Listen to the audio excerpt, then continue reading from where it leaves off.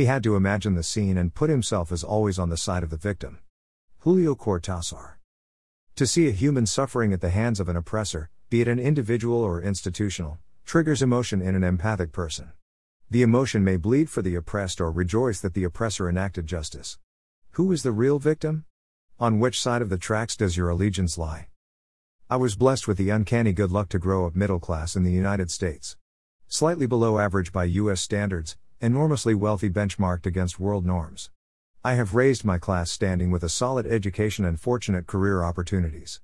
I should identify with the haves. But, my tendency is to immediately support la gente, the people, against government agents, the poor over the wealthy. I was born during an era of unprecedented U.S. government corruptness exceeded only by the current administration and the Orange Viper. The resident evil has made it impossible for me to ever side with the government, governmental actors, or the 1% bolstering wealth from the corrupt political monarchy. My heart will forever ally with the impoverished and raise voice in defiance of the oppressor. March 29, 2018.